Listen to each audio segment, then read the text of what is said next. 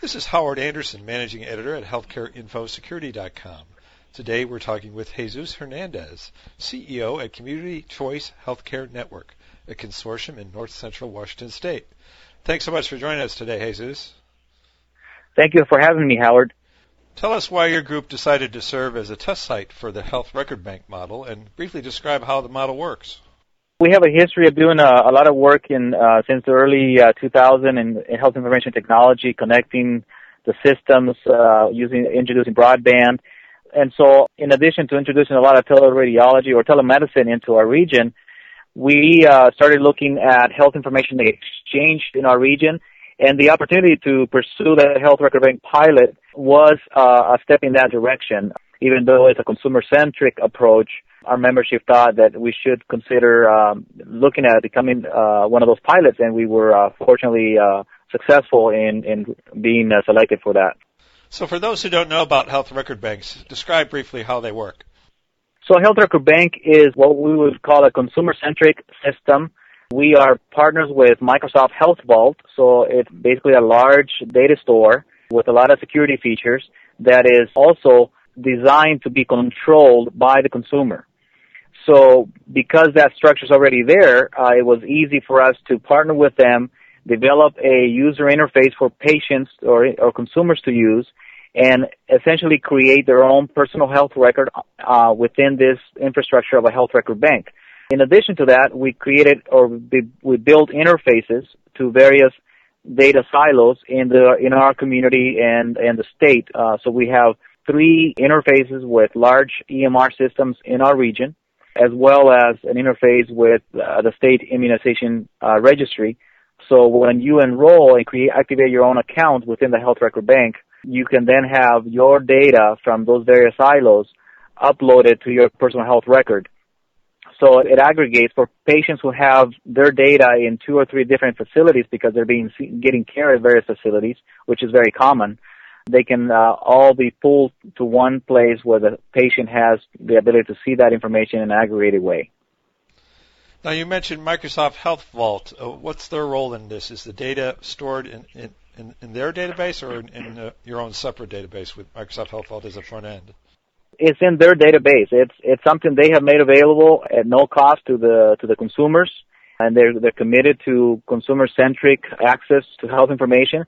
But they're basically just a data silo, and a lot of various applications operate within this environment that they have created. In addition to PHR applications like the user interface we're using for our Health Record Bank, there are a number of other applications, some that relate to specific other data silos like pharmaceutical or labs, or in some cases devices that can serve consumers and providers with chronic care management tools, such as dealing with chronic conditions like diabetes and other things like that.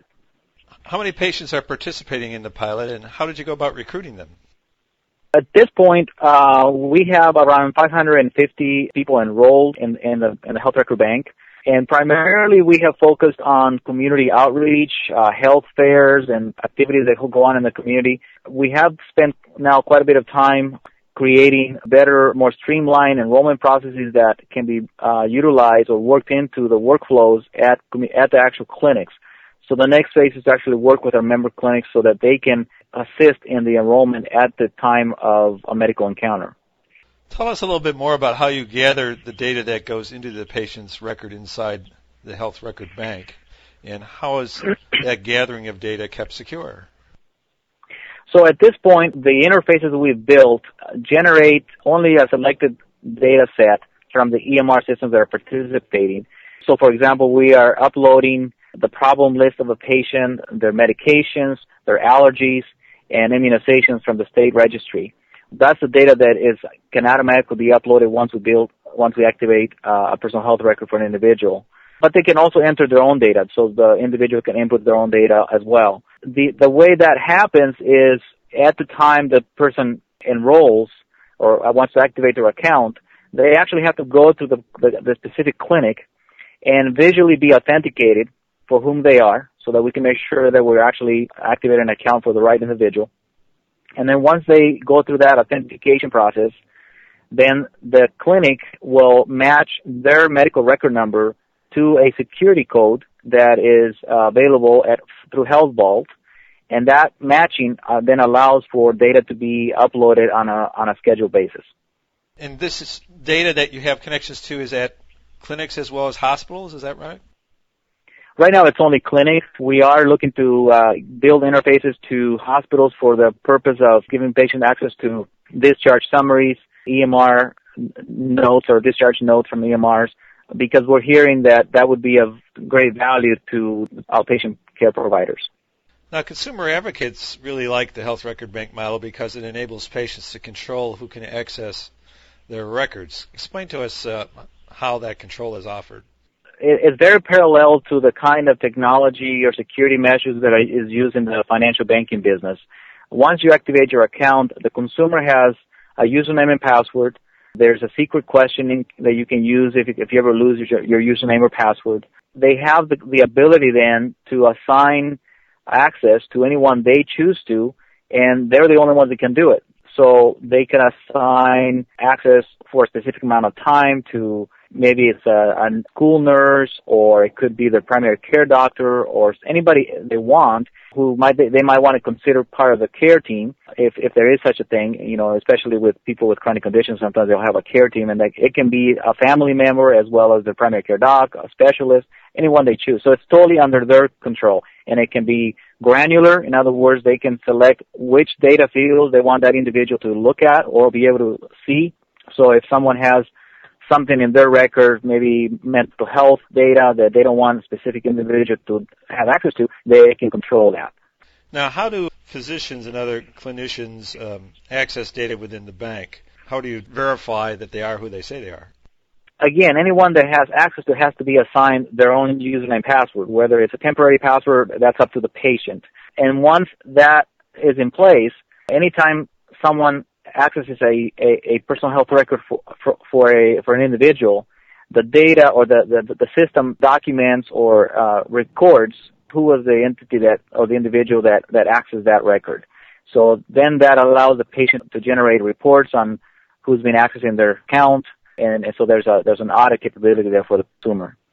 The physician is accessing the records bank via some sort of private network or via the internet, or how? It's through the internet, so it's all web-based. And again, at this point, just like anyone else, the physician would be using the same user interface, the same patient portal that consumer or the patient is using. As we move ahead, our plans in the future is to create an actual provider portal that docs can use, but that would be linked to an actual health information exchange that is more provider-centric. And we're looking at how we might parallel that to the health record bank, where the data that is in the health record bank with consumer authorization can be accessed by providers through a provider portal. How do patients find out when someone has accessed their records in the bank? Do they get alerts, or will they get them eventually? And until then, how do they figure that out? At this point, they don't get alerts, but they are able to request a report or generate a report that essentially gives them knowledge of who has accessed their account. Do plans call for eventually offering alerts as well? Because I understand the health record bank model has that potential capability. That that potential capability, and we're looking also at messaging capability. There's still a lot that we intend to build into this system. Messaging capability and reminders of appointments, of reminders of when their medications need to be taken, and things like that. So there's tremendous potential here to augment what we currently have to something much more comprehensive. Now, the pilot project was funded by a grant. What do you see as a viable financial model for sustaining a health record bank over the long haul once the grant funding runs out? Yeah, that's the real test, I think, for all the pilots. We are looking at a number of different financial sustainability models or strategies, and our hope is that we can get enough people enrolled, because with enrollment, then you also your opportunity to develop these sustainable strategies becomes greater. So might you end up charging consumers to participate, or charging their clinics or hospitals to use it, or how would that work? Those are all options. At this point, there doesn't seem to be enough appetite among the provider community to pay for this. Maybe if it's linked to a health information exchange, then you can create that kind of revenue to sustain both the HIE, the Health Information Exchange capability, as well as the Health Record Bank, if the systems are essentially linked. As far as charging patients, I think there's been some surveys done that indicate that consumers might pay a nominal amount. So we're going to look at that. It could be an option of choosing to pay at a nominal amount or have ads on your screen when you use your account. So we're looking at that possibility, as well as arrangements or contracts with other partners, institutional entities that may have an interest in using this system for their specific interests. So I understand the pilot is going to be ending at the end of the year. So what are your plans for next year? Part of our intent is to stretch the grant dollars as far as we can, as well as using some of the revenues we currently have from membership to sustain what we currently have, the infrastructure. We've been very intentional in keeping the cost of the basic infrastructure at a relatively affordable level so that we can not have a huge overhead to sustain as grant dollars disappear. What advice would you give to others that are considering whether to perhaps use the Health Record Bank model? One advice I would give is, do plenty of due diligence on your vendors or the organizations that you choose to work with. One of the setbacks we had is we initially got involved with partners or vendors that essentially promised a lot and under-delivered, and so it was a challenge because we think we could have been a lot further along if we could have built the core aspects of the Health Record Bank much earlier and get enrollment started as soon as that was done, because it was the enrollment process was delayed as a result of not having the system ready. When you deal with the partners, such as the clinics that we are engaged with through interfaces, there's always a lot of planning that needs to be done. There's people, especially IT shops at clinics, they always have way too much on their plate, so that can be a challenge to try to get the responsiveness that you need to get some of these projects off the ground. Thanks very much, Jesus. We've been talking today with Jesus Hernandez of Community Choice. This is Howard Anderson. Thanks so much for listening.